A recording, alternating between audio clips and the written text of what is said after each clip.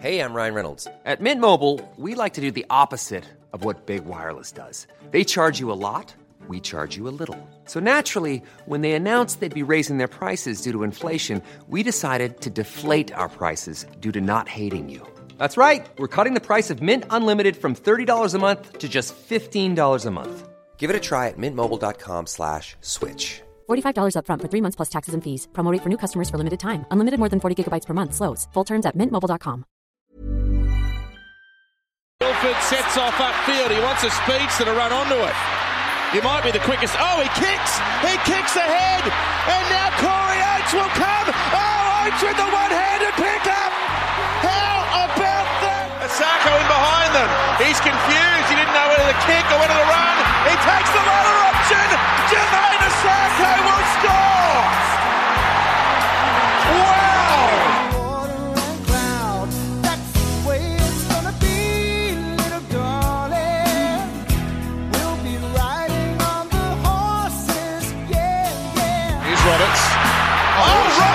Roberts runs straight around them, down the wing, comes back inside. This is electric. This is Jimmy the Jet, and he's absolute best. Oh, wow.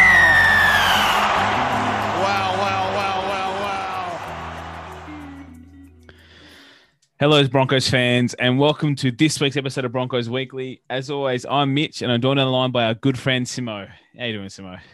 Not too bad. How about yourself? Recovering. I'm okay. What are you? Just miserable, mate. Not just the Broncos. Anyone who's listened to Boom Rookies as well, which is probably lots of listeners, know I'm not exactly in the happiest state of mind with the state of rugby league at the moment. So when you have to work in the sport that you don't think's going that crash shot, it's just a bit of a grind at the moment, huh? Yeah, I get that. I mean, whereas I get to be mad at PVL on the weekend and then forget about it for a few days. Yeah, exactly, mate. But a bit of a grind, and then we missed the episode of when we won a game because your missus had a guest we forgot about. So we missed that last Wednesday, and then we had to go talk about getting hammered again. So here we are, our favourite hobby, getting smashed by the Storm. People are going to catch on to us that we know they're the only episodes people tune in for, so they're the only episodes we do. That's the losses, mate. That's it, mate. None of the wins. And we had actually planned, we'll do a recap Saturday morning. And both last Saturday morning, we're like, mate, yeah, I'm feeling a bit raspy in my throat, and I don't know, I was like Saturday morning, I was like, I'm not super keen for this. And then I was like, I'm just going to wait and see if Mitch texts me. Mexican standoff. We both did the same thing. We knew the feeling. He'll text me if he's got time. I know we've been doing news more recently at the start, but let's just fucking go through these two terrible games quickly. I mean, this Storm game, it's obviously disappointing how they played, but it's just like every time we play this Storm, it's like we just know we're going to lose by 30 plus. Hey, every time. It's disappointing, but it is the most expected thing to ever happen to us. Yes. No one was shocked. It was just inevitable. It's just like showing up to work on Monday morning. You just know it's there. You know it's got to happen. You're disappointed by the weekend ending, but it just is what it is. Yeah, and the thing, the disappointing part is that the first 25 minutes or so, the Storm were there for the taking, and maybe a Broncos team of yesteryear might have actually finally got their W over the Storm with that first 25 minutes, especially with how the new rules, you kind of, once you're on top, you're on top. But, mate, there's a lot of terrible things, cliches I won't compare them to right now. Someone doing something to a doorknob, all that kind of stuff. But that first 25 minutes, they're like, here's your chance to take this game if you've always won it. And we were like, I don't know about that one, Melbourne. I'm good. We're gentlemen up here. It's all yours. We're coming to your house. And we'll get to it anyway, but I may as well start now in this game review, but I'm ready for the Anthony Milford Brisbane Broncos divorce. I've accepted it's over. I don't know if I'll ever get there. 2016 was just so good and so long ago at this point. That's it, mate. And it's not that I don't think there's a talented player in there. It's just that we've spent years on this podcast talking about we need to do X, Y, Z to get the best out of Milford. And we haven't done those things. And it's got to this point now, it's like, God, the easiest thing now is like he's off contract. Just move on. That's it, because we're not going to get like the 9. Like Harry Grant ain't coming. You know, the 9 we want ain't coming. Dearden's still learning, and he's not going to be the guy he's not going to be the senior half to Milford who's going to kick Milford up the arse and make him get involved in that kind of stuff. There's no big leader in the team who's going to drag him in line and make him do shit on the field. And there's no one to fix his attitude off the field. I'm not saying he's like a player who misbehaves or doesn't train hard, but I 100% think anybody who knows him intimately would know he doesn't put in as hard as he could. And he still does enjoy the beers, still likes the pokies, all that kind of stuff. And none of that's just going to change. And we haven't got the structure in place to change that. Yeah, someone else will it depends where he goes. There's definitely the possibility he goes to like the Storm or Roosters, and they do get the best out of him. Yeah, I feel like the Storm, if they lost Jerome Hughes, it would have been like, that's where he'll end up. But now I have no idea where he'll go. But I don't think, and Kevin Walters kind of confirmed it, saying that Milford hasn't played well enough to get re-signed. But this game was one of those ones like, you know, we had the game in round 1 where he was really good. And again, it was at Suncorp, for Christ's sake. As it always has to be. He hasn't had a good game outside of Suncorp in like a decade, or maybe ever. But this was one of those games again, it's just like you watch him and it's like, God, like, is this it? Is this what you are now? Like, every time you get the ball, you kind of have a mediocre-ish run. And that's when the ball comes to you, not when you go and get it. And then some sets you're happy to wait till 5th to put a bomb up. And the bomb has no purpose. It's a nice bomb, but it's like, are you just putting that up because you like want people to know you put good bombs up? Like, there wasn't a strategy to that bomb, half of them. To be fair, though, like 33% of his bombs just get dropped. They do often, but like they weren't happening in this game. We just kept doing it. It's like, ugh. And then we got to like the second half. Of course, after the down like 24-6 and he's done nothing, he must have got sprayed. And then he was over the park a little bit, you know, rapping on last tackle and running on last like he loves to do. And then us not scoring. And it's like, well, yeah, kind of, you know, I've accepted that that's just what the Anthony Milford experience is in this Brisbane team. And teams know what they're doing when they're playing us. And when he's coming into town, they know he's going to run the ball and look for second phase. They know what he's doing. There's not enough good players around him or structure around him to make him work. And there's too many things that come together to make Anthony Milford a good player, a consistently good player at Brisbane next year. Not to like fully excuse him from all blame, but when you were saying like when teams come to Brisbane, they know what's happening. Like that goes for every player on the field, really. Like no one else is playing exceptional outside him and making his job any easier, and he's not making anyone else's job any easier. Like, it's just all pretty rubbish from everyone, really. It is, mate. And we just haven't got anything in place to make him succeed. And it's like he's like 20. He's still young. He's 26 now. Will he be 27 this year? Go on to 28 next year. Plenty of years left ahead of him.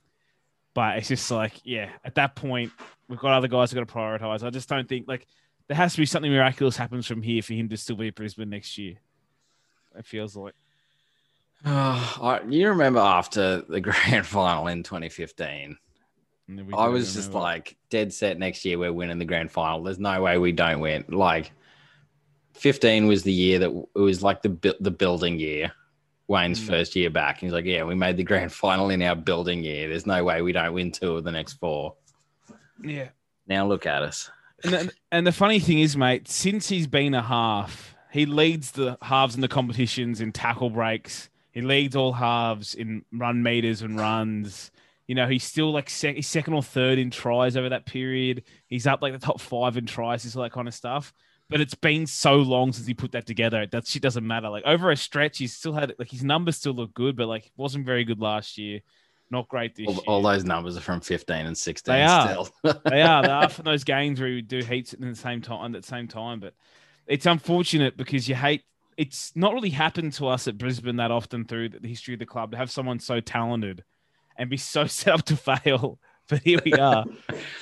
And then he has failed. He hasn't, you know, broken out. And I know many Brisbane fans expected him to be something different with the money he was making and whatever, but it just feels like it's over. And I know in preseason he was training the house down and everyone believed again, but it's already 4 weeks into the season and the coach is like, yeah, look, probably hasn't earned a new contract yet, hey.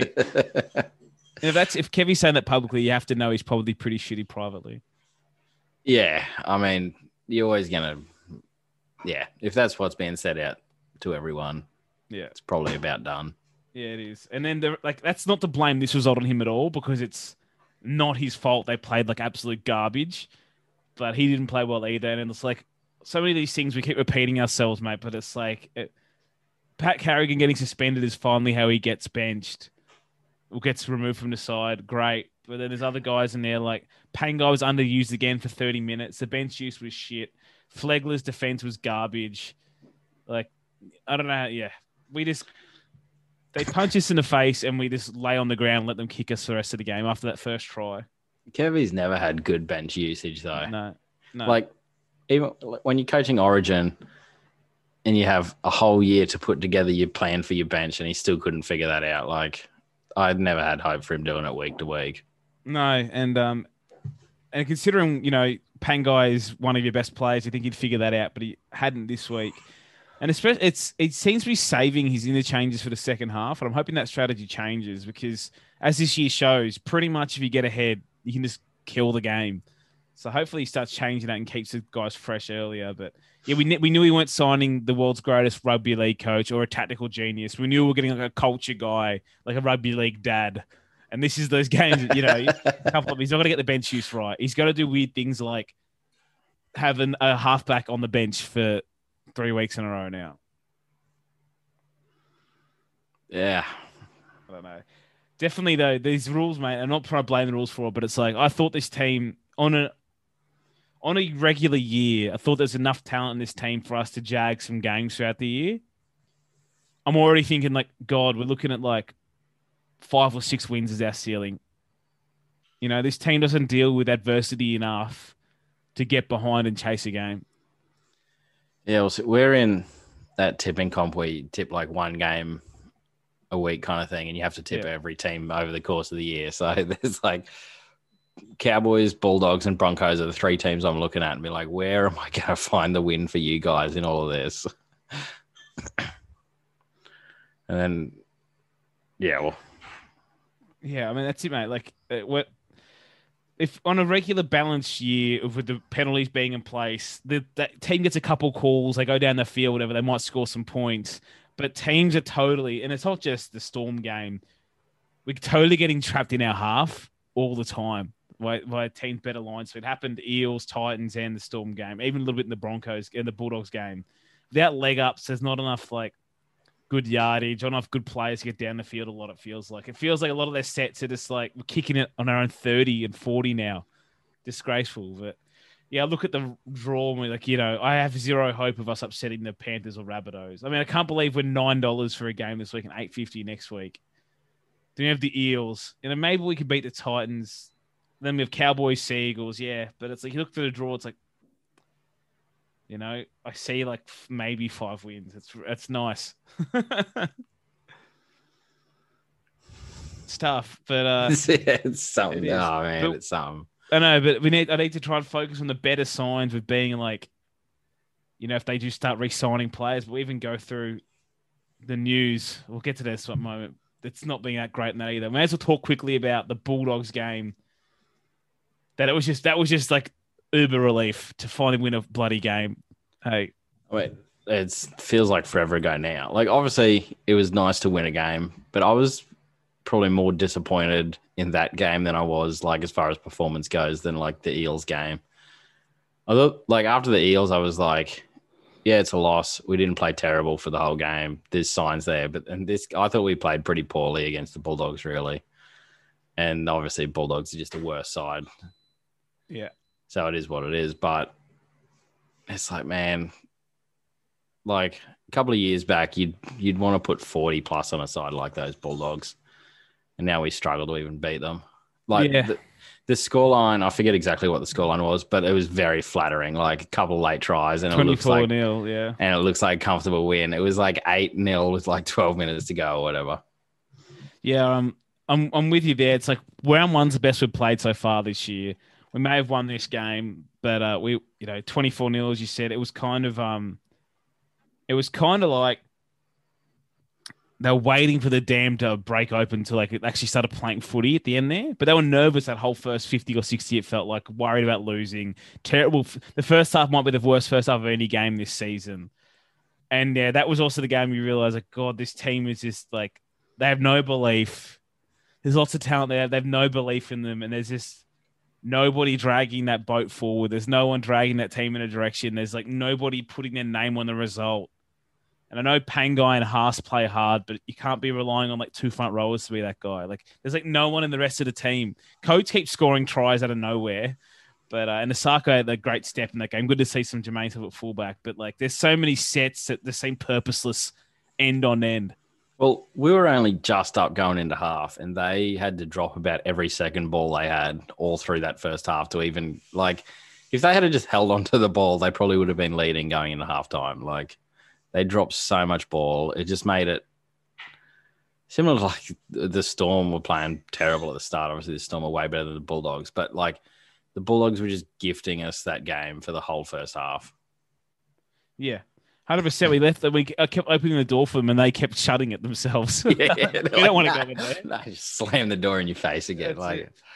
Yeah, and it still feels like that teammate. We said this last year. Anytime anything good happened over the last 2 or 3 years, it was like individual brilliance, and that's the same this year. Like pretty much, like Xavier Coates has scored a couple of tries from nothing, or him being a freak. Osako set stuff up in round 3. It's like this team, obviously they train a week to a game plan or something. They train to something. We assume they do. We don't know they do. Yeah, we don't. And then they go out there, you watch some of the sets they put together, and they just got no direction. They're rudderless. None of the halves on the 9 is giving direction to anyone what they're supposed to be doing. We go through like 3 tackles of average hit-ups, and the 4th tackle we're like, well, we'll just offload, I guess. We'll just throw not even a good offload. We'll just like offload because we're still in our own 30. God, it's just not great. We touched on this a bit before too, but Pat Carrigan's defense, I think it was on what's his Pappenhausen's second try. And he's literally just grasping at air as he breezes past him. That's Flegler who grasps at air. That's it. Flegler. Yeah, Carrigan lets some Olam run over him, then he gets pulled. Oh, I'm mixing them up. I'm mixing up my like Spud Broncos forwards, but. It's embarrassing, man. Like Flegler's one I've had belief in because when he has the ball, he has great leg speed, he runs hard, whatever. But his defense is disgusting, and like all he wants to do is ragdoll people. Mate, stop using your hands, and you're so tough when you got Pappenhausen at the end of the half, weren't you, champ? Like he looks like, you know how sometimes like. You get like some 9-year-old kids and they watch like Ronaldo do something freaky in the World Cup, and then they go in the backyard and they just practice that for like hours and hours and hours. Yeah. It's like he watches like Gordon Tallis versus Brett Hodgson highlights in Origin, and he's like, "That's what I'm going to do." Yeah, and like I mean, I believed in Flegler for a long time, but he's another one. Like I wouldn't care if we let him go. It's like you look at that forward pack, and I'd happily package Lodge, Carrigan, and tip Flegler up for free for some other club. Just take them, and we'll figure it out. Like. The salaries those guys are absorbing that we can't. We're going to be nickel and diming everywhere else. It's just, not crash hot.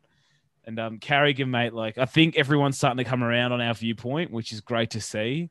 But it's so frustrating that like he always fucks up to get hooked. He never gets hooked before he fucks up. Like he got hooked after he let Olam go through. It's like, well, maybe, get him off before he's so gassy does dumb shit. Yeah, no, that was. It was killed. It's just painful to watch. Like, if you went around and watch first grade and like outback rural Queensland towns, like their front rowers had been putting in more effort than that. Like, yeah. I know it doesn't mean everything for front rowers, but he's played 42 first grade games now for 0 tries, old Paddy Carrigan, and he's a lock. But it just shows you how undynamic of a ball runner he is. And he's not even never there in support or anything. Never been the guy that when another forward's crashing over and he pops the ball, never even be that guy. Because all he does is these little shit one out runs. He's hit ups that don't really do much, and then works hard in air quotes in defense.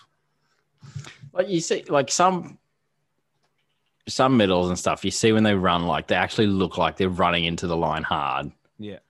And they'll get past that defensive line, make an extra couple. He just seems to stop at the line. He's, and he's just happy to just that's the meters you've given me. That's all I'm going to take. I'm just going to stop here. You can tackle me here. Yeah. He never seems to be working hard in running the ball, trying to get extra meters. I wasn't a fan of him before the rule change, but with them, he's the type of front rower that nobody wants on their roster because he's not dynamic. Because he's not a lock to me. He's a front rower. He can't lead the line and pass the ball or anything. He's just like doesn't hit hard. Doesn't like if he came off the bench, he wouldn't have impact either. Doesn't really change anything. Just not my type of guy. And I just think Kevy, for me, it's like if you want to set a standard, you can't have Flegler and Carrigan keep making mistakes like they do and keep them into 17. Even if you think they're in your best 17 players, when guys like Reece Kennedy, for all his faults, the 2 games he played this year performed, he should have taken one of their jerseys. And it should have been, look, he earned his spot. It's up to you to earn yours back kind of thing to those guys. But we don't ever do that anymore. We've seen before, like when Wayne was still at Broncos, Ben Hunt had a bad couple of games and he got dropped to Q Cup for a couple of weeks. And like at that point, Ben Hunt was still the club's best number 7. But it's like, mate, you're not playing well. Come back when you're playing well. Like that's all it was. That's all it has to be. 2 weeks out of first grade. Like go see the threat of dropping Corey Oates made him decide he's a winger again, and he gets out there, and then he's out of the side. But it's like, yeah, good teams do that all the time. Yeah. Like the Latrell got dropped at the Roosters for Christ's sake. It's a long time ago, but Latrell was in reserve grade for half of a season at one point at the Roosters. And it's like you can do that to somebody at the start of the season, and it makes a big impact to them. They're like, oh, I could get dropped, and then they'll play harder. But like, honestly, when it really comes down to it, games that matter and finals and stuff, like you're going to have those players back. Yep. Who cares like who you drop for like some Thursday night game in round 7? Like that, no one cares then. No, they don't. Exactly right. And he got dropped like it was, not huge, but they were playing Michael Gordon at fullback over having him in the side, the troll back in that year. The Roosters were like, they're making a point, Yeah.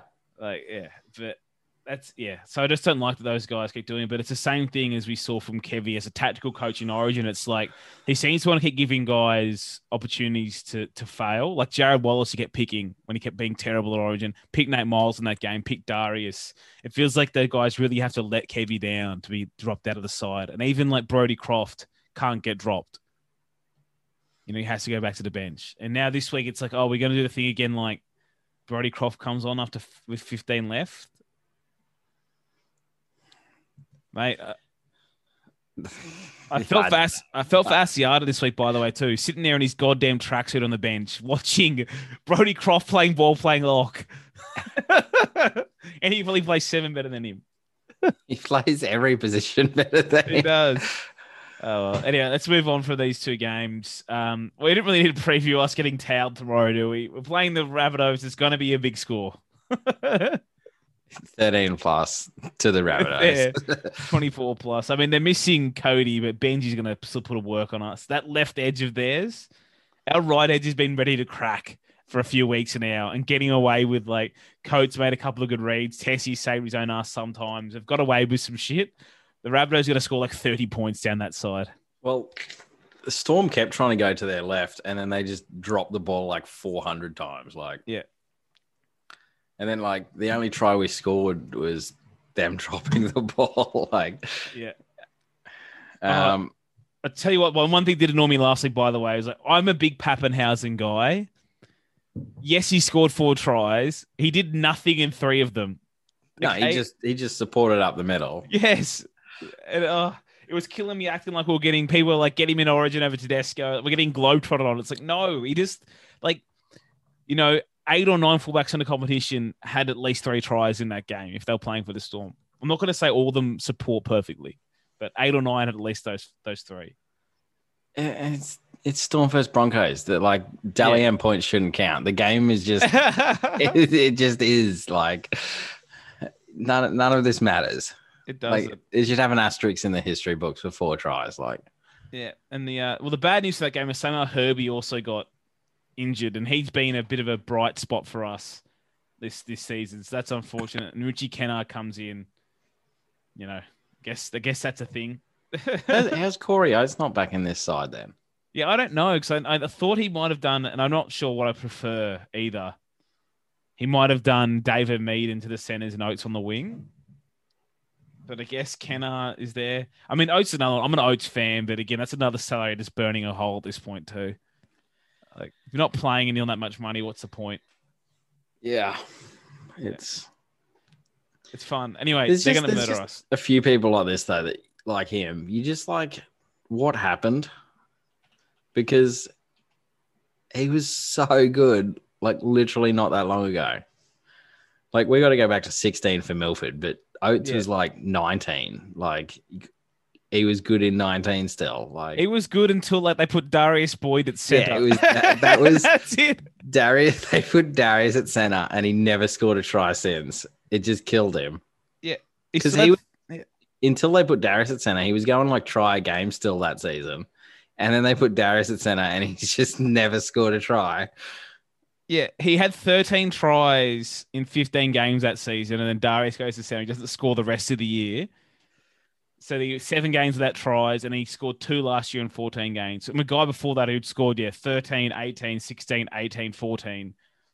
It's like, bit of a drop-off. And he always seems a bit like a confidence player. Like, obviously, Boyd's not been at center ever since. I don't even, he wasn't even there the rest of that year. But, like, it was almost like because he had those few weeks with Boyd there, that made it way harder for him to score. But then everyone was talking about how bad he's been playing. So then he played bad because everyone was telling him he was playing bad after that. And it's just snowballed from then because it just seems like a very Corey Oates thing to do is just get in your own head.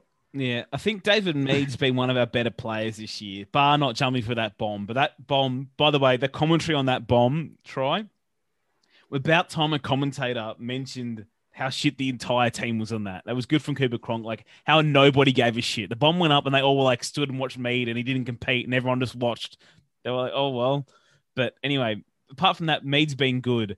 But I do think at some point you have to give Corey Oates a go to see if Corey Oates has anything left because obviously his ceiling is much higher than David Mead's. Yeah, but even like... Sorry, I'll go to the Corey Oates point. Like, yeah, for sure. And also, I don't think it would be hard for him to match Mead, like, attacking and scoring tries-wise, but he's going to give way better yardage work as well. So, like, there's definitely there's a way better player in Oates there than Mead. Yeah. But also, isn't it just, like, depressing when you're just like, yeah, David Mead's one of our best players? Like, it's David bloody Mead. Like, and that's because he's been putting in, he hasn't fucked up. He fucked up once, but that's pretty much why. Yeah, it's nothing that's talent from him. It's just that he's been trying harder than the rest of the other players. No one's trying as hard as him. Yeah, and another one, like, good to have him in, like, feels like the guy that put pressure on others to get into, but Coates is never losing his spot, Xavier, but you just think like Corey Oates should probably get a run in the team at some point soon. Just to see, as you said, if he comes in there and he's dick fingers for 2 weeks, well, whatever. Fair enough. But it's like, we're going to lose this week anyway and next week anyway.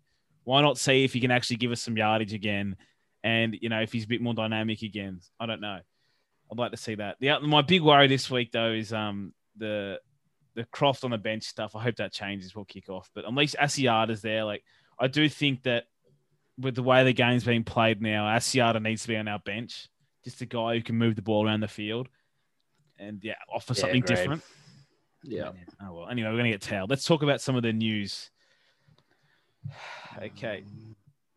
So we did talk about the Kevin Milford thing. We'll talk about this one quickly because he's not coming back to the Broncos, but Wayne's moving back to Brisbane and people immediately were like, well, he's going to the Broncos. Just do it. Well, he's already said today. He already said today he's not. He's never going. He's not going to Red Hill. He's moved on. You don't think about the Broncos. He's moved on. He said, but he said he's had one phone call at the 17th team, and a guy wanting to know if I'm interested in coaching them. It's just obvious that Wayne is moving back to Brisbane. He's agreed with all of the 17 extra Brisbane teams that he's going to coach them, or if not coach them, be involved. He's got a contract with all of the bids. And it's just whichever one gets approved, works. That's it. And then he works from Brisbane next year, like recruiting. And then the year after, he's either the head coach or the coaching director at Brisbane whatevers. Brisbane Drop Bears. Yeah, I'm like, I hate that because like, if he's not going to coach, you'd love him at our club, but Yeah, it's definitely, we've been there. And I know he's old and whatever, but it's definitely the perfect thing for the next Brisbane team to have him for their start, those fuckers. You could, whether it's coaching director or like he coaches for 3 years and then they have somebody else, like just to start the franchise off on the right foot. Yeah. Would just be huge for him. Yeah. Next bit of news. So it's on and off again, on again, off again, off again, on again. Reece Walsh not moving to the Warriors yet now, and we haven't got Paul Turner yet. But and there's obviously some truths and untruths in what's been reported, and I don't know exactly what the facts are, but the reports are that like we've essentially bottled this because we didn't understand Paul Turner's contract, that he wasn't like Reece Walsh is on a development contract, so we didn't understand that Paul Turner wasn't on a development contract. It's embarrassing on so many levels because like at this day and age, me and you can Google that. It's not like it was like a secret and the Warriors didn't tell them. Yeah. Me and you can Google that. So I think it's fallen apart that we want Paul Turner to become a development player. And obviously he wants to be in the top 30. And I know the reports are saying we're holding one spot in the 30 for Billy Walters, but we have 2 spots available in the 30. We lost McCulloch and nobody came in. We already had another one. And Kobe Hetherington is on NRL's website as being in the 30, but he's not. So there's 2 spots in the 30s. That's what I don't get. So what's the other spot for? I don't know. Carmichael Hunt to play 6, maybe. I don't know. Do it. Oh, actually, that reminds me. Budu sent me a link today. I didn't even end up reading it because I just read the headline and like started celebrating. But it was like Carmichael Hunt wants to play halves and he's named who he wants to be his halves partner with. I was like, said to Budu, I was like, let's just do it. Like, who even cares at this point? Yeah, I mean, he did say he wants to play with Dearden, which is funny, but yeah, okay. Yeah, he did. It works. Let's do it. Get him in there, play with Dearden, get rid of Milford. Why not? But yeah, I think it's a swap would be good. But it's again, and Kevy's comments we said the other week how he's obviously he's what subtweeting, but as you say, he's sub speaking. We call it now. He's about Pete Nolan. He said one of the comments today was like about his job is to coach, his other people's at the club's job to do recruitment and retention. Again, it's another sly dig that someone else has bottled it that's not him. But you think like Nolan keeps doing this stuff, Donaghy's surely getting rid of him when he comes in. I mean, we see a lot of things that just seem super like black and white. Like, why would you sign Croft and stuff? And like the whole world can see how bad it is. But like, this is the most like open and shut win. Like, come in day one, make this move. Yeah. No one complains. Like, yeah. Okay. Fingers crossed they don't bottle it. And the other this is a funny story, I think. Because it doesn't mean he's not going to go there next year. But I had to laugh. Like that News Corp already have their hands on it. They've received a report that a third-party associate has contacted Tom Dearden's management to sound out him joining the Cowboys this season. And it's just so fucking funny. It's like, oh, yeah. So it's nothing's wrong with it because a third party asked him? It seems very sus. Yeah. Yeah. I'm getting more and more worried about losing him to the Cowboys because of like if Michael Morgan is injury retired, they'll do something. They can do something dumb and throw over $1 million at him. Then it's like the third party is some like housing building group from Townsville. I mean, that's the obvious one from Cowboys is like.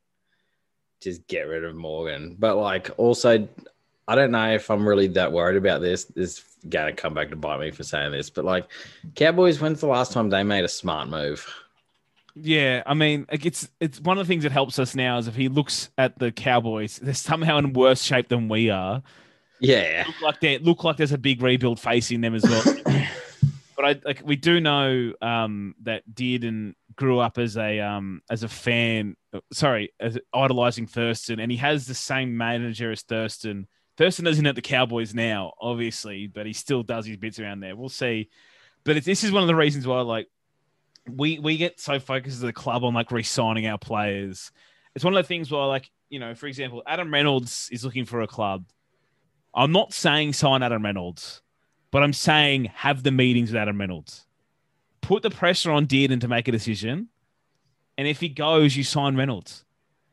You know, I don't love Reynolds. We'll take him for 2-3 years. And I get, though, the not wanting Reynolds, but like, it's also not just him in this situation. It's like all of these people that come up and are available, like, you should talk to them and like do what your job is and not just like, no, we're going to re-sign Tana Boyd, who's going to be a half in 3 years, or like there's always the Broncos is always just like sign this young guy that's 21 and he's going to be the guy in 2 years' time. It's like, no, go sign a guy that is the guy today. Yeah. And stop leaving the ball. We gave so many player options out, but we keep leaving the ball in the players' court. Like there's no threat on those guys. Like they can pick Brisbane or elsewhere. It's like, no, it should be some pressure on them. You guys, you pick Brisbane now or we're hitting the market. We just had meetings with, we just had a meeting with Adam Reynolds. Did make a decision because we're not sitting here and waiting for you to make a decision. They put pressure on those guys to make their calls. Don't wait until Michael Morgan's got his injury retirement and then when they get to go sign him. It's like, no, like, and that's the thing as well. You have that meeting because if Dearden does go, you have another option. Because right now, if we wait 3 months, Reynolds signs elsewhere, or the Rabbitohs, whatever, he signs, and then Dearden signs with the Cowboys. What the fuck are we going to do? Yeah, you're done. Yeah, bring back Ash Taylor or sign Milford and go, well, he's hoping. Like, they got to sort that out. Like, yeah, I don't know. That's, as you said, it's symptom of what's been wrong with the club recruitment-wise for a couple of years now, and no coincidence the guy who handed out literal paper bags in the Parramatta car park and somehow got hired by our club in recruitment. No coincidence he doesn't seem to be the sharpest recruitment officer going around. And this keeps coming out again and again and again, these little things that he's bottled. And I guess I'm sure he'll be gone soon, but it's killing me, mate. That like even the thing, like I'm not against, we've been over the Stags thing, but it is killing me. Guys like Cam Munster are saying publicly, oh yeah, I'd love to go play in Brisbane. And we're just like, we don't read the paper that day. We just like, we skipped over that page. The paper doesn't fly in the rain. That's it, mate. We're like, no, we'll move Stags there. And then the next club will like announce Bennett and Munster. They'll like sign him for 2023. And we'll sit there and go, oh, fuck. That's a bit big, isn't it? It's a bit of a threat, isn't it? It's like, yeah, maybe we should do something about that. And the last, actually, that's all that. These are all the topics. Yeah, that's all the news we had. We can go to questions. No. Well, we've got a 10 now on Facebook, so we've got a few here. From Ashley. Did Carmichael Hunt and Berrick Barnes leaving the club in the mid-2000s send the recruitment plan into a spiral we now see the full depth of today? They were the key players tipped to take the reins after Lockyer, the key areas we have been missing since 2011. Nah, that's too long ago. Definitely dinged them in that period, and that was the Henjack time where players are bailing, similar to the Seabold times. But that's too long ago, mate. This bottling has happened like right when the last year they tried to get rid of Wayne and they started handing other contracts. This is when this bottling started. Well, to me, like since then we've made a grand final and the top four a couple of times. So like you can't like maybe if we'd finished bottom 8 like in the 10 years since then, you could be like, that's where it started and we never recovered from then. And like we should have recovered and we hadn't in that time. But like we made a grand final since then. Exactly, mate. And some of the, like over that decade, obviously not this year, but I think even including last year, we were third overall in the last 10 years for wins in that period. So whilst there was some lean years like 2013 and 14, whatever, we were behind just the Storm and the Roosters over that decade. So you can't point back to losing Berrick Barnes in 2006 as when that happens. Like, because 2006 is still like 5 years before Lockyer retired. Like, that's a long time to wait. That guy to wait around. And we were really good in 2008, 2011. Like, there was some really good sides then. And it just didn't happen. Like, I will go to the grave thinking if Lockyer doesn't get kneed in the face, we win the 2011 grand final. I will go to the grave believing that. But this is also not just NRL fans. I think it's like sports fans in general. But it's like, if you don't win the grand final, like all the rest of the teams are kind of just like all had the same bad season. Yeah. But you can have great seasons and have a really good team. Like the 2015 side was a really good side and super enjoyable to watch. They were really good at rugby league. And like they didn't win the grand final, but like that doesn't mean like people will be like, oh, Broncos haven't won since 2006. It's like, yeah, but we've had some really good sides in that time and it's just not happened. Like it's hard to win a premiership. That's just the way chips have fallen. Yep. I mean, that year, like that we all know that 2011 year, we won the last 8 on the trot before Lockie got injured. And we only just lost to Manly by 8 without him. And if we win that prelim, because the team that last beat us, of course, was the Melbourne Storm. Whoever won that prelim was winning the grand final. They played the Warriors in the grand final. So, look, I have 100% in my mind, if Lockyer plays, we win that competition. As you said, doesn't mean the team was shit for the whole decade because we didn't win a competition. There was good years in that decade. No, people would just look back and be like, there's no Broncos grand final wins. Like, yeah. Johnny, he just asked about why Corey Oates isn't being picked over Kenner. We've kind of touched over that. From Jesse, thoughts on watching Anthony Seibold on the game plan on NRL.tv or on NRL TV. On a serious note, do you believe that Brisbane media have an effect on how the rest of the league and the Broncos perceive our young talent? Because it seems that we always have the next big thing. Is the media hype making Broncos development players targets for other clubs and making the worth of players more than they are? Sorry for the long question. Mate, always. It's always been a problem for us. It's actually, at the moment, our team's so shit that it's not affecting us as much, but it's affecting that players leave. But you can think back. We used to talk about this. Like, you think back to when Tautau Moga signed for us, and I know it's a long time ago, but he came on 1 year an 80K deal, and he had 300 plus K the next year after that. You know, Benji came on the minimum. Exactly. Benji came on the minimum and had money thrown at him the year after that. Then you see other guys like Tom Opacek, like made a career off being a Bronco at one point. Like, there's lots of guys that get that Brisbane media attention, but also play on those games on Friday night. And I think everyone who listens to this podcast starts to understand now that people who work in the game or talk about the game don't actually watch all the games, but they watch a lot of Broncos because they're on, on Friday night. Yeah, and like Broncos have a couple of Friday nights in a row, and someone like Opacek has a couple of good games in a row on those games. And like the whole rugby league country has seen those games and like knows about that. But you get a 2:00 game on a Saturday afternoon. No one's watching that game except like the fan of those two teams and like 38 other people. Yeah, 100%, mate. And like people knew who Payne Haas was like 2 years before debut. Yeah. They knew who Callum Ponga was when he was like a 15-year-old Bronco. There was articles being written about him back then, way earlier before. That's what happens at Brisbane. But like you go ask people to name like the like 1 and 2 drop Sharks props outside the top 17. Nah. Like, no one's going to know those people. No, like a guy I spoke about this preseason, he had a really good game on the weekend for the Sharks, Teague Wilton. Like, people would have no idea who the fuck he was 4 weeks ago. But if he was at Brisbane, he would have been the next Sonny Bill clone. Next Shane Webke. Yeah, and it is part of being the big team, but it's also it's a double-edged sword. Like, it's the first time it's really biting on the ass is the last couple of years, because like in the past we had that hype, but we were so good that lots of players wanted to stay anyway, or we had that cachet of being the Brisbane Broncos, and we still lost players, but like we didn't have that thing where Brisbane don't lose players they want to keep, even though we did lose players we wanted to keep. But on the whole, it didn't feel like every year we were fighting to keep our players. The last 3 years, it's felt like every year we're fighting to keep players, and we're not even recruiting any either. From Vince, how good is it not seeing Pat Carrigan, fuck up again, on the team sheet? And should he have got a season suspension instead of 1 week? Mate, it's up to us to make that more permanent, not the NRL's fault. So, but we'll see. Hopefully, Pangai has a good game starting. I believe he will, and it doesn't change from there, because I got the theory of what they did with Pangai last week. But it's one of those classic things that the theory is better than the practice. The theory is, we'll have Haas on to start and then Pangai will come on. There'll always be like a great player in the middle of the field for us or similar. But the practice is the game's over and Pangai comes on. It's 24-6 or whatever. It's like, start with your best team with these rules and blow the team away and see what happens. But yes, hopefully no more Carrigan. Bench at most next week.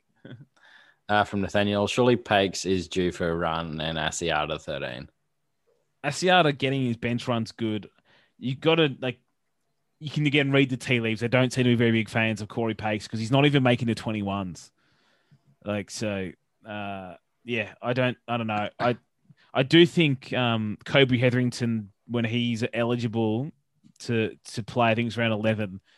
I think he'll be straight into that 14 jersey or close, and not as the bench hooker, as a lock, but who can maybe spell to open for 10. I don't like him at hooker. Don't mind him at lock, but I think that's the way we're headed before we start playing a Corey Pakes there. From Jack, chances of Broncos making the finals next year, and is Selwyn Cobbo a chance of playing? Well, Cobbo hasn't played much cup. Has he played any cup? I checked 2 weeks ago and he hadn't played, and obviously this weekend there was no cup, so I don't know. I don't know what his odds are of playing. I know they rate his talent. Okay, a lie. He did play in round 2. He didn't play round 1, and he scored in for Wynnum Manly, and he started at fullback. But I do think we might be throwing chips into his basket now. That's the next. Forget about Reece Walsh, Cobbo. That's the next one. Yeah, these players are getting younger and younger that we're looking to. But I like his talent, and I also like because guys like Walsh and Tessie and similar were talented coming through, and you could see it. But they're like mine or your height. I love when you get to see a dude who's like 2 meters tall and just massive, and Selwyn Cobbo's one of those guys. You're like, yeah, let's start from there and work backwards, Yeah. Like our coach is like that. But, and what was the other part of the question? There was another part outside of Cobbo. The Broncos making the finals next year. You don't like writing teams off year on end in the NRL, but again, the Broncos have a long way to go to finalising their 2022 roster. So, yeah, I mean, and so much has to happen between here and like March next year. So, yeah. Chris just asked about Dearden the Cowboys. Covered that from Blake. When is Lodge getting shopped around? Already been shopped, mate. Nobody wants him. Like classic. The best thing for Brisbane, unfortunately, is Matt Lodge playing games. Because they need someone to buy into. Oh, he had 5 good games in a row. Maybe we can do this. Maybe he's our guy. But he was turned down by the Warriors, mate. If he didn't go there, where his father-in-law is the bloody recruitment manager, it's not going to happen.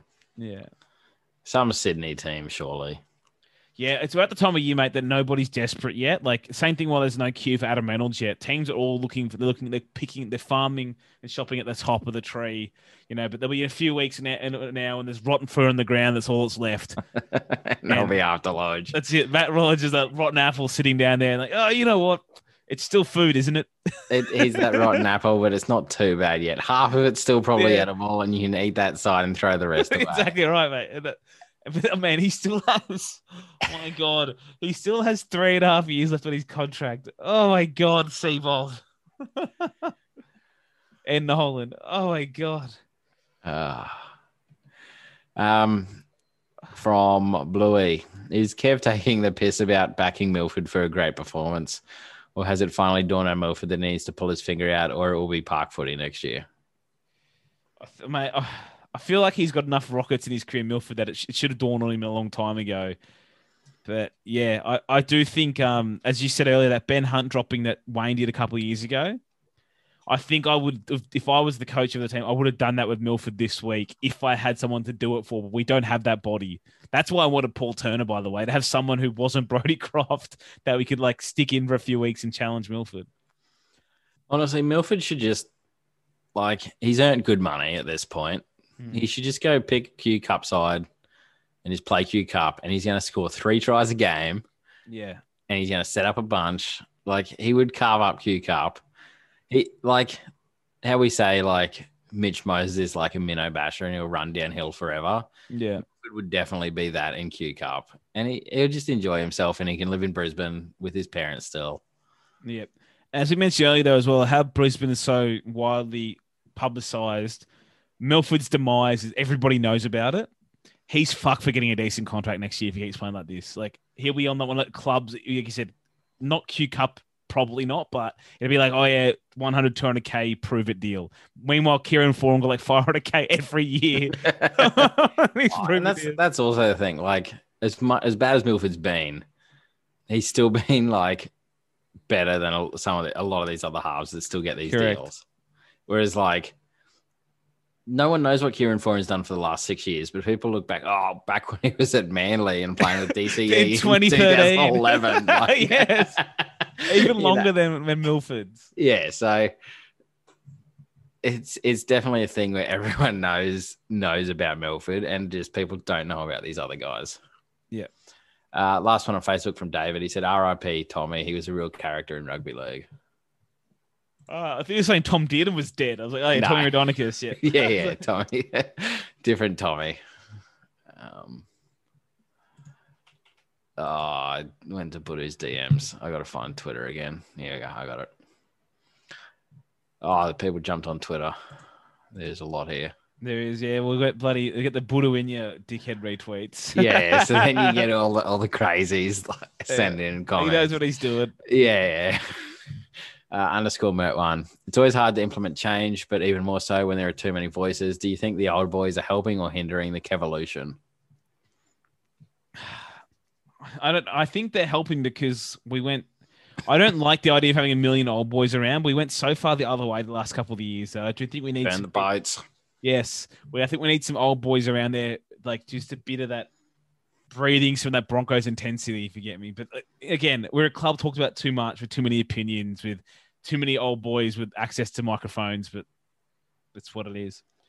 I think pretty much what you said there, but from where we were with none of it, I would rather have more of them around than less because you can guarantee all those old boys are none of them are going to be happy with the attitude they see on the weekend. And they're going to and they all have their opinion and they're all probably not afraid to say their opinion. So for the most part, I don't think it's a bad thing. Agreed. Benny DTD. What are the first 3 moves you think Donaghy has to make when he arrives at the club on 1st of May? First day we'll go. Okay, first 3 moves you make. So first day you get the tour or whatever of the joint. May 2nd, Peter Nolan he turns up and his swipe card doesn't work. Yeah. It's like what was that Jets player or whatever that showed up to the facility and he's swiping and it's not. That's Peter Nolan. That's it. His swipe card doesn't work. The second thing he has to do, call Cam Munster, mate. Do some dodgy calls. Cam Munster, Harry Grant, Dale Finucane, you're off contract next year. Who cares? You're the captain. Couple of those phone calls. That's number 2. That's number 3. I don't know what number 3 is. But those are because he's got to sort out the situation with Peter Nolan, the recruitment team.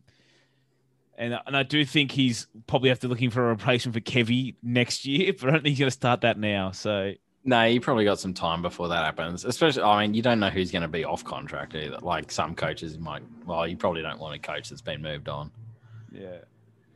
Also, if Benny continues, also given we still haven't signed Din, who should be top of our radar for a half, if not him? Yeah, I think I mentioned that earlier that it's Adam Reynolds is the obvious one, just considering, again, I don't love him as a player. I think he's a top 6 or 7 halfback, but off contract, could get him on a couple of years to actually be that, that guy who's the team around we've been looking for a while if we lose Did. And if not, I'm going for Sean Johnson, my next one. And then outside of that, we're fucked. we're fucked. It's do we have to call up Ash Taylor? Adam Reynolds is who we should have paired with Milford 1 Adam Reynolds contract ago. Yes, when Hunt left, it should be okay, 1 year of Nick Reamer, fuck this shit. Let's go get. Is it Adam Reynolds, or we said at the time, Blake Green was available back then? Yeah, it should have been Blake Green as well. Yeah, Green's one I wanted for ages because he was going to cost absolutely nothing, and he's still trotting around. Yeah. From Fresh. Give us a follow, Mitch. Simo follows me for some weird reason. You should too. I have a grand total of 0 tweets, but we share a mutual disdain for Seabold and Pat Garrigan. Surely that counts for something. So we're begging for follows, are we? Mate, I'm typing in now. I don't know how many S's I got to put in here. This is not working. It's SSSSHHHH. SSSS. Yeah, I can't even okay, I can find it from Broncos Weekly. I'll look later, but This is absolute peak of radio. It is, mate. Peak broadcasting. We always have the highest standard here. Always. It always seems like the less effort we put in, the better listeners we get. So like one day we're going to end up just playing like Dota together and just chatting about the Broncos while we're playing Dota or something. Yeah, like that's the podcast. Pythago NRL. Can we start a campaign to get Dearden dropped back to reserve grade so he can build his confidence winning a premiership, seeing as the Broncos are not doing anything this year? I mean, yeah, at least I'm on that boat that is probably more beneficial for him to be playing for South Logan at the moment. But it's just the alternative is Brodie Croft, and I can't do it. Okay, so Mitch has changed his name to Mitch _ like spelled out UNDERSCORE. Oh, It's like, yeah, I've not seen that before, but it's easy now. I'm sure you guys have discussed it before question time, but if not, can you give us a summary of Wayne versus the Broncos, Dragons, Knights, Rabbitohs records, and also Wayne versus other Broncos coaches? His record against. Oh, so I think Wayne versus the Broncos while he was at the Dragons, Knights, and Bunnies. Yeah. And then also Wayne versus other Broncos coaches. So Wayne has a bad record against Griffin, I remember. I think he's always got a pretty average record against a lot of like his former sides. Yeah. So he has a 4 from 13 strike rate against Griffin. I think Seabold's the one he's got 4 out of 5 against Seabs, because that was even before Seabold moved up. They swapped. He was pounding him there. So who else are you taking on? Former coach? I don't know, but he definitely Well, what did he have against Henjack? Let's have a look here. 2 from 5, not great. We were pretty good against that team there. And I'm trying to think who he took on. We were taking on Steve Price down there. Yeah, he lost all of them against Steve Price. Like I just remember It was Newcastle. Yeah. I remember he went to Newcastle and it was round 1, his first game at Newcastle, and they lost to the Dragons. And like, I don't have the numbers in front of me, but I always just remember it being like weird that he just lose games against his former sides. Yeah, he's 0 from 4 against Stephen Price, but he is 4 from 5 against Rick Stone. But it's like one of those things that feels like it's almost like self-motivating for the players to prove Wayne wrong, because it's Wayne. It's not just another former coach. It's Wayne. And then you get like some coaches are just so bad that it doesn't even matter, like Rick Stone and Anthony Seabold. That's it. Andrew RLP said, with Moses and Bly looking for a new club, where will he line up for the Broncos? Yeah, that's a great fear of mine. I don't think it's going to happen. Jake Friend retired, so that's one I have to stop stressing about now. Yeah, look, I feel sorry for Jake Friend, but much relief for myself. I was really scared of Moses Mbai. Like, say if Kevy was our coach a year earlier, it has me scared. I don't think it's a thing now. I don't think Kev's interested. It's too gone. Yeah, I think so. God, that would. How far down the barrel would you have to scrape to make Moses Mbai our 7? We're like through the barrel. Hey, would you rather Moses Mbai or Lachlan Lewis? God, that's terrible. I don't know. Maybe it's Lachlan Lewis. Lachlan Lewis has Time Lord. He can at least point. Yeah, Time Lord. He can point where he's putting his kicks and time stops around him. Just point to Xavier Coates and kick it over the head. Liam Patrick, 1993. Will the Broncos improve this season, or is it a write-off already? It's a bit of a write-off. like the new rules haven't helped teams like us, but you just hope we get a couple of wins throughout the year and just hanging on for those good wins that just don't seem to be coming. Like round 1 would have been one of those, but yeah, I think it's a bit of a write-off, mate. Sadly, I don't know about you, Simo. Yeah, I don't really have many hopes. Yeah. Again, because we have the broadcast draw, we play all the good teams twice, even though we're not a good team. It doesn't help. Darren W006. G'day, boys. How funny must it be for the Titans to leak news of chasing Stags? I assume it says Staffs, but I assume it's saying Stags. And then sitting back to see our reaction. Does the club realize their immediate rivals in the bottom half want us to chew up our cap space for 2022 with these tactics? Well, I think Mal said this pretty publicly, like last year, that like he did that to us to make us sound like Flegler and shit. And then he went and sold Fafita. And then they're doing it again. We're like, oh no, they want Katoni to be their 6? Oh, shit. We'll we got to sign him for our 6. Yeah, we saw like 7 guys up. They're like, Xavier Coates, how you doing, bud? You know, yeah, 100%. I don't like Titans might be after him, but there's absolutely no fucking way they're offering him their 6 jersey. I'll believe that if it came from Mal's mouth, I would believe that. That's it. I don't even know. I wouldn't even believe it then. Yeah, true. If you believe that, I'll sell you a bridge. That's what I'll do. Oh, they just see it on a contract. They just once it's like literally a clause in a contract. Yeah, then I'll believe it. You're right, because like it's just exactly what he said, mate. It's like it's just manager talk, and then the Titans like, yeah, we're really big on him as a 6, huge. might pay him $1.5 million. We hear the salary cap's going up. We're going to pay him under the new cap. Levi_KN.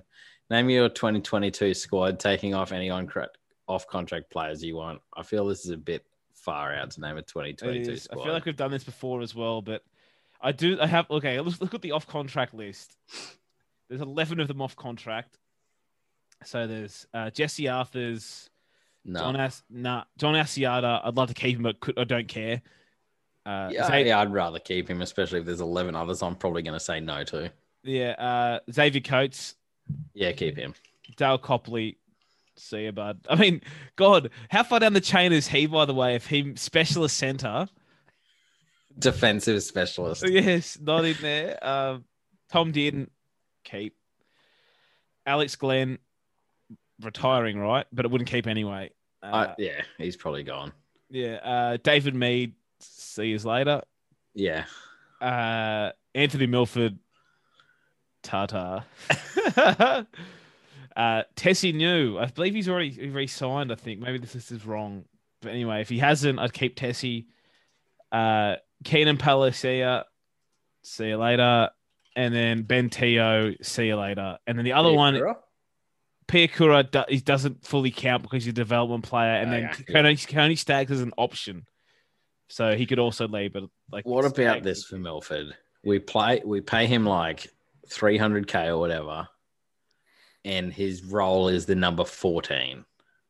He comes on in the second half and he just does what he wants to do. Oh, if you get him as like your 14 for real cheap, I'd accept that. But I don't think he'll accept that himself. Yeah, but as you said, Brisbane media have like everyone knows how bad he is. Who else is paying him to be a starting half? Yeah. And then I think Jake Turpin has a player option as well, but I don't think he's got the options to go elsewhere. So I'm assuming he's going to activate that.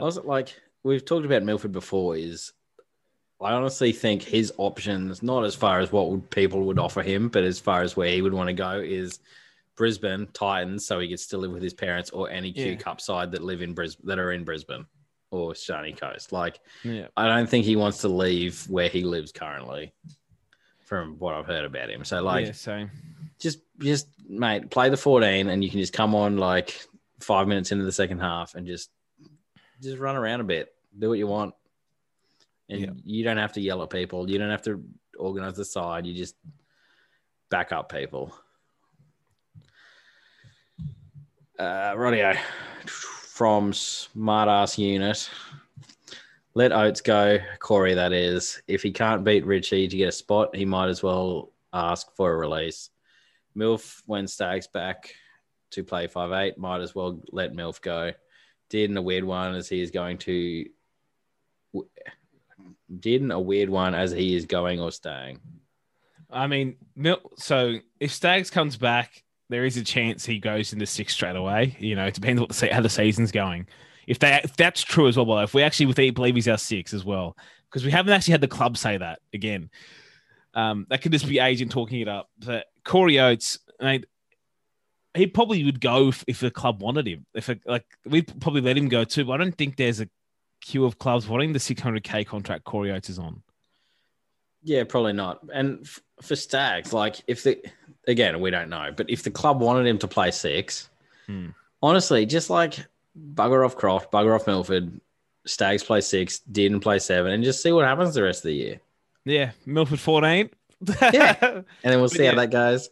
Yeah, it's obviously depending by how everything's going by that point, and if Tony thinks he can hold up the playing six. But I'm with you there. If that's what they're doing next year, Give it why a go not? now. Yeah, why not? Like, yeah, he'll probably struggle now, but this is the time to struggle before you get the full preseason and you get to get those games out of the way, get up to speed at six, and then play six next year. 100%, mate. If that's what they actually plan on doing, he should play six when he gets back.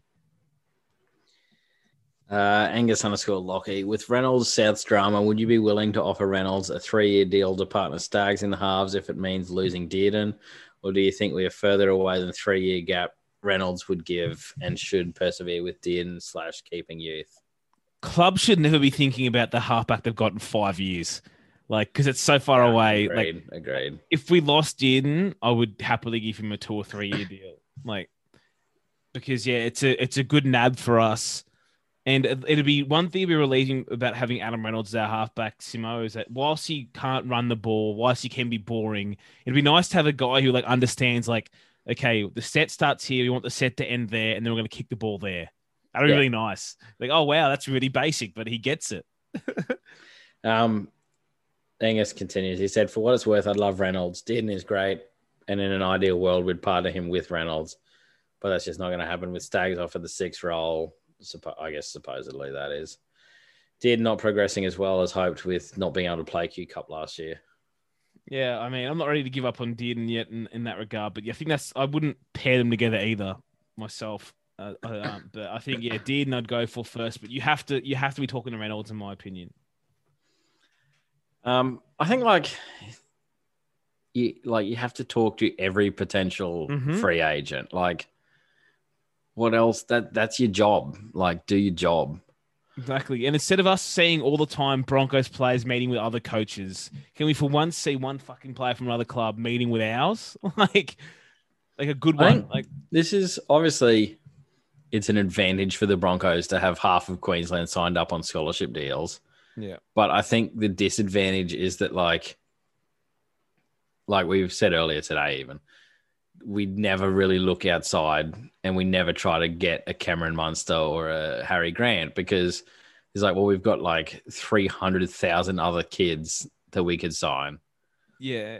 I think that's just like the other side of the coin to like, yeah. Yeah. I know they're not exactly the same, but I'd love to look at like, because everyone always talks about looking at the Storm and the Roosters. Okay, whatever. We can't achieve that, but we can achieve what Canberra are doing. And Canberra have been happy to look. They've lost good players every year, and nobody seems to remember that. They've just lost, what's his name? John Bateman. They lost Junior Paula the year before. Don't rate him. They lost Hannah Boy the year before that, though, which was, apparently a big loss. But every year they lose good players, and you don't fucking notice because they're turning the wheels, but they're also signing like Ryan James should have been a 2021 Brisbane Bronco. $300K for a leader who came from down the road. He should have been at our club this year.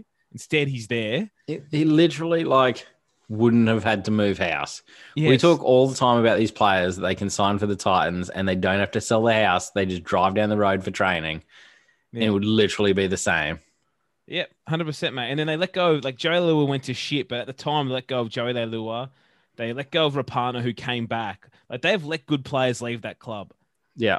They let Caesar go, they let Austin go, and Austin fell to shit. But again, they let that happen. And they backed on a core of players and rotated the rest. And that's what we should be doing because we can't keep them all. So, again, like the Raiders ended up just like they grabbed Horsburgh from the North Queensland Cowboys. They brought some guys from England. They, like Ryan Sutton, for example, grabbed Joe Tarpanay, all that kind of stuff. They rotated this. And all of a sudden they had this depth and this great pack all signed up on deals. And it doesn't matter. They kept losing players to it. Because they found other players. And they have Tom Starling sitting there like to be their backup hooker. Ridiculous. Yeah. And then Sebastian Chris comes to nowhere and plays well. Because they're Canberra and they get like no media on them. They can Tom Starling can just sit there and just... Yeah, that's it. He should have a starting job somewhere in the league. Like he should, mate. Like they have, like I never rated Louis in Origin play, obviously, but Namas Louis in reserve grade this week with Harry Renaira, with Emre Gula, with Corey Horsburgh. Like all 4 of those guys that walk into our team, so would Tom Starling. So, like, yeah, I'd rather go down that model. Like he said, mate, you can't just keep re-signing or look elsewhere. And they were doing that at the same time. players are negotiating. Like, okay, whatever. We're going to go get. They got George Williams in the year before they figured out what they're going to do with him. They just signed a good player and figured it out later. There's like, you're never going to miss out by signing good players. Mm-hmm. Like, you're never going to sign a good player and be like, damn, wish we didn't do that. Wish we didn't sign this great halfback. Anyway. Yeah. And I forgot to mention as well, they bloody, like, I don't remember rating the player he is now, but Nick Kotrick's went on like $700K. Yeah, but see, this is like, if this was us, we would sign Nick Kotrick to stop him going for $750K. Yes, exactly. We wouldn't go, shit, we might have to bite that bullet. We're like, no, look, you can go down there for 700 or you can stay for 800. It's like, what? That's not how it works. Yeah, and like, no one in NRL media ever seems to go, yeah, that player's bad. But like, Ricky Stewart has to have been like in a meeting and then like, this player is not as good as this amount of pay. Like, yeah, we're not getting value if we pay him that much money. So yeah, we'll let him go. And we did it with Fafita, the wrong one to do it with. It's like, We're all like, the other guys. We kept every single player except for Fafita.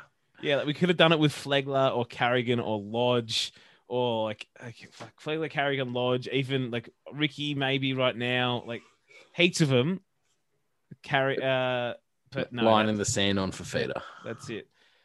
But yeah, that's it. Like, it's easy to say, oh, we sure like the Storm or the Roosters, but Canberra went from being shithouse like 4 or 5 years ago, a bit longer actually, but shithouse to being a team now that has ridiculous depth and look like tomorrow they could lose 4 forwards and be just fine. Yeah, well, like Ryan James is like probably not in their best side. Yeah, he's cracking it now, but that's it. He's cracking probably only because Horsburgh and shit missed round one because they were idiots. Yeah, you know, like but that's it. They have great options. Like their reserve grade side, their forward pack's better than the bloody Bulldogs. And yeah, they got there because they didn't just keep re-signing everyone. As you said, they liked Junior Paulo. They chased him like a year to get him down there. And I thought that was a great signing for Para. But they were like, look, this is what we have. This is all we have for you. Yeah. Like, this is what we think you're worth. If you don't want this, we'll find someone else that's worth this. Yeah, and they probably turned him into when they got Bateman, which was fine. But bringing in Bateman and they had Whitehead and they brought in Ryan Sutton, like they just pieced it together from there. It's great. Yeah. It's been good to watch that happen over a few years, even though it's not my side. But like, it's been interesting to see like some people put that together and actually like build a good, very good side. That's it, mate. And it's not easy for them because they're not the teams we mentioned. They're not the Storm and they're not the Roosters. They can't just have, like, again, we have the pulling power that we could just go pick up some good players, but they can't do what the Storm or Roosters do. People don't normally have Canberra. They normally had the people like leaving, like yeah, Todd Carney and Josh Dugan and those guys were like leaving because it was Canberra and no one wanted to play there. Well, they played the Spoon Bowl in 2014 and they won the Spoon Bowl then against Cronulla in round 24. But they lost Milford 2014, had that. I know it's a long time ago now, but 6 or 7 years ago, they thought they were rock bottom. But that's when they changed. And, you know, maybe we could think the rock bottom last year for us as a change. We're not seeing it yet because we're still doing the same dumb shit. Like, let's keep all of the players and figure it out later. Except for Fafita. Don't want him. Yeah. That's it. And God, even other ones like, fuck, I don't want to keep focusing on this team. But again, they lost guys like, you know, Edric Lee, Branko Lee. Like, I know Shillington sucked, but they let Shillington go. Like, they kept letting first grade quality players go over that whole time. Paul Vaughan went. Like, yeah, impressive. We should do the same. Righto, from Cameron. Cameronenko. I'm like Mitch. I'll never give up on MILF.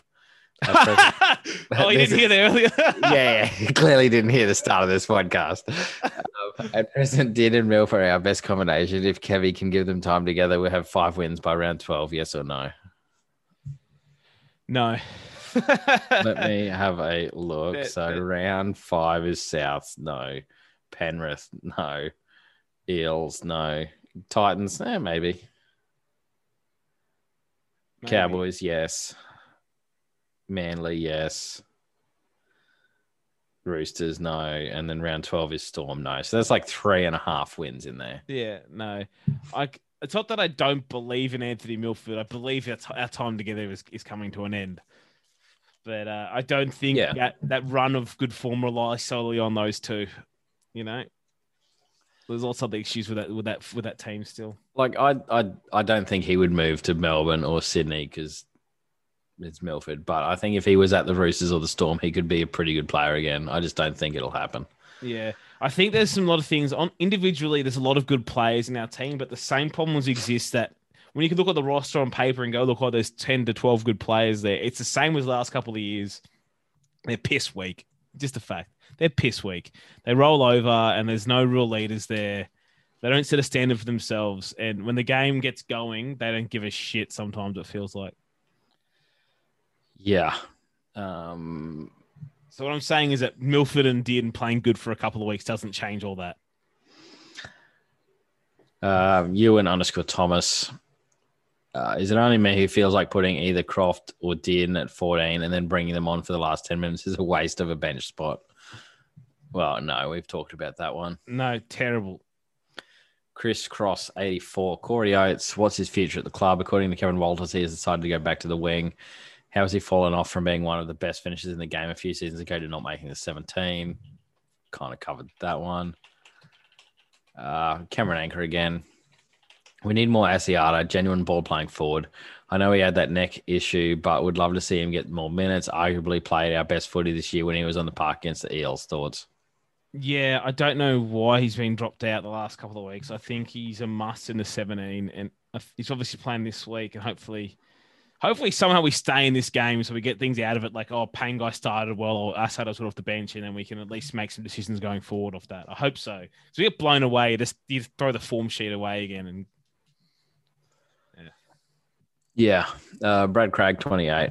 God, we got a lot of questions this week. Yeah, there's like 5 more. We're almost there.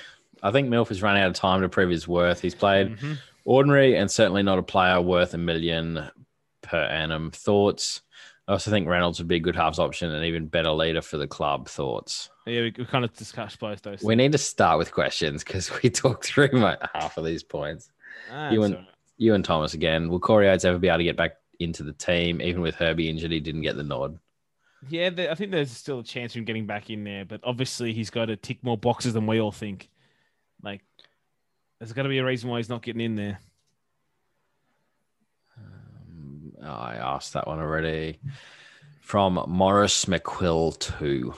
I thought that was Milf's best game in a long time against the Storm. It's a shame the rest of the team wasn't on his level apart from Haas. I think Dearden Milf is our halves next year. Stags, Dearden,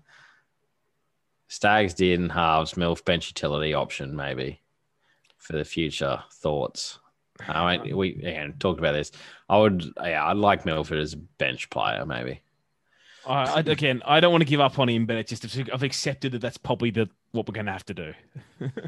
Last one here from Luffy _1991. Will the Broncos ever win a game ever again? Yes, we get maybe like round 11 or so. When we play the Cowboys. Yeah, I'm going to hate that we're going to play Manly when Tommy Turbo's back and fit. I hate that. Oh, yeah, classic. He's probably about time to do something dumb and drunk again and go sprinting Harry Ramage again. And right now, like the Knights are crippled, but luckily for us, we played them like twice in the last 5 rounds. It's like, that's like great. Get them now, great, real good fun. Classic Broncos draw that, eh? Yeah, mate. What we really need is some concussions on the other side. We need someone else to get really concussed against us, and then we might win a game. It'd be nice. Only 2, because if you get 3, they get their emergency interchange. Well, if we can cuss him as well, good luck. This is now getting off topic from the podcast, but I don't know why you don't have, say, that 18th man is just like a proper interchange. Like you swap somebody out of the game completely for this person into the game for any injury. Like, mate, it's stubbornness, mate. It's just one of those things. If it was Peter V'landis' idea, if he came up with it, it would be all right now. Yeah, because obviously head injuries are a big thing now. But like, if someone snaps their ankle, like if someone yees their ankle, just honestly, you should have a person in there for an injury that takes them completely out of the game, basically. And like, now you can swap them in. You've got this person; they're completely out of the game, or even if you could use it, say, for not injuries, just like, I think Union does this, don't they? They have like substitutes and an interchange as well, or is that? Yeah, but it's like, mate, like honestly, I'm with you there because it's not going to be the game changer people think it is. but it also appeases a lot of people. It'll shut the clubs up about it. It gives another option and whatever. Like, it's not going to... So what? Like, it's not going to really change the game that much. You said if they replace someone and use the interchange and that player's gone for the game... Yeah, you can't swap anyone good out. But like, you can't interchange Tamalolo out then because you're not getting Tamalolo back on the field ever. Like, they're out of the game. Yeah, and it's get with the times in that one regard. In that regard, people, because like, again, 4 or 5 years ago, you asked me, I would have said this is a dumb idea, but it's like before 4 or 5 years ago, nobody went off for concussions. Like, no one went off for HIAs and stuff. And not saying it has to be that reason, but that already highlights a massive need for it. But then placing dumb little qualifications around it is ridiculous. It's like, just bring it as you said, the same reason you just said there. I think it's... The player is gone for the game. They can come on and replace someone for the game. Yeah, I think it's AFL, not Union, where they have 4 subs that they can rotate like normal, and then they have another person that wears like a funny colored vest. And like, when he gets subbed into the game, he is now just replaces somebody that comes off and they are out from the game. And like, usually it's an injury because those happen in, sports games and someone's out for the game. So you just swap them out, but not always. But like, just. Well, God forbid another tactical wrinkle in the game, Simo. Who cares if someone gets to take someone out? Because everyone has the same option then. Yeah, it's even still. Yeah. What we need to do is we need to inception this, we need to put Volandis into a sleep. Yes. We go inside his dreams and whisper this to him, and he'll wake up and be like, this is my idea. Like, the way you're stating it removes that stupid thing of, coaches will abuse it by like faking injury or something. It's like, no, everyone has the same chance of abusing it. It's the same rule, whatever. And again, there's not many players out there in the game. You're like, mate, wait till he comes on for 15. He's going to change the whole thing. That's not already in your 17. There's so many of those guys that sit there. That person's wearing your number 14 already. Yeah. Because you're already wanting them in the game. It's been a long time since I've really watched many AFL games, but when I'd watch it, like, the person that is wearing you've got 18 on the field and 4 subs, so that's what you're wearing, essentially your 21 number. They're your 21st best player that's fit at the moment. Like, they're not your 7th best player that's fit. Yeah. And you can talk about abusing all you want, but say a team did go, I'm going to be a genius. I'm going to carry my bench hooker in my 18. 55 minutes in, I'm going to swap him. Okay, you do that. What happens if the bench hooker who came on gets injured? They've lost their other hooker. Like, it's risking it anyway. It's not some magic player who comes on the field who's just going to change the game every week for every team. If you want somebody to come on the 50 minutes, they can do that from a substitution spot. They don't need to do that from an interchange spot. They can already do that from the 14 jersey. Yeah, exactly. I'm with you, mate, that it should just be more open. Like, the way they're putting it in now from this weekend of like 3 concussions or a foul play sin bin. By the way, when's the last time we've had a foul play sin bin? Well, we had one. I better say the last one we had one was Daniel Fafita on Jai Arrow. They weren't taking Arrow off for that, okay? It's not like... Again, it has to be pretty, like, foul play happens to players, but generally if they get hurt from foul play, like, it's like a HIA anyway or something. Most of the time it's like they still stay on the field. Like, whatever. The Chad Townsend one on Ponga, they would have got a sub. So there's like 2 in the last 2 years. Yeah, it's great. Good rule. Cool. Is that all the questions? Yeah, that's all of them. I'm going to go read this Carmichael Hunt article Budu sent me. So perfect. Okay, well, thanks for joining us, Simo, and we'll see you guys depending on the result. Probably a couple of weeks or so. No promises. Right, I see ya. Yeah. Hey! Hey! We're the Broncos, the mighty Broncos. We can fight it every second till the end. We're the Broncos, the greatest team on earth. We're the heart of all Queensland. Never stop, we never rest. On and on, we beat the best. Never giving up, we win, we're rolling goal. For the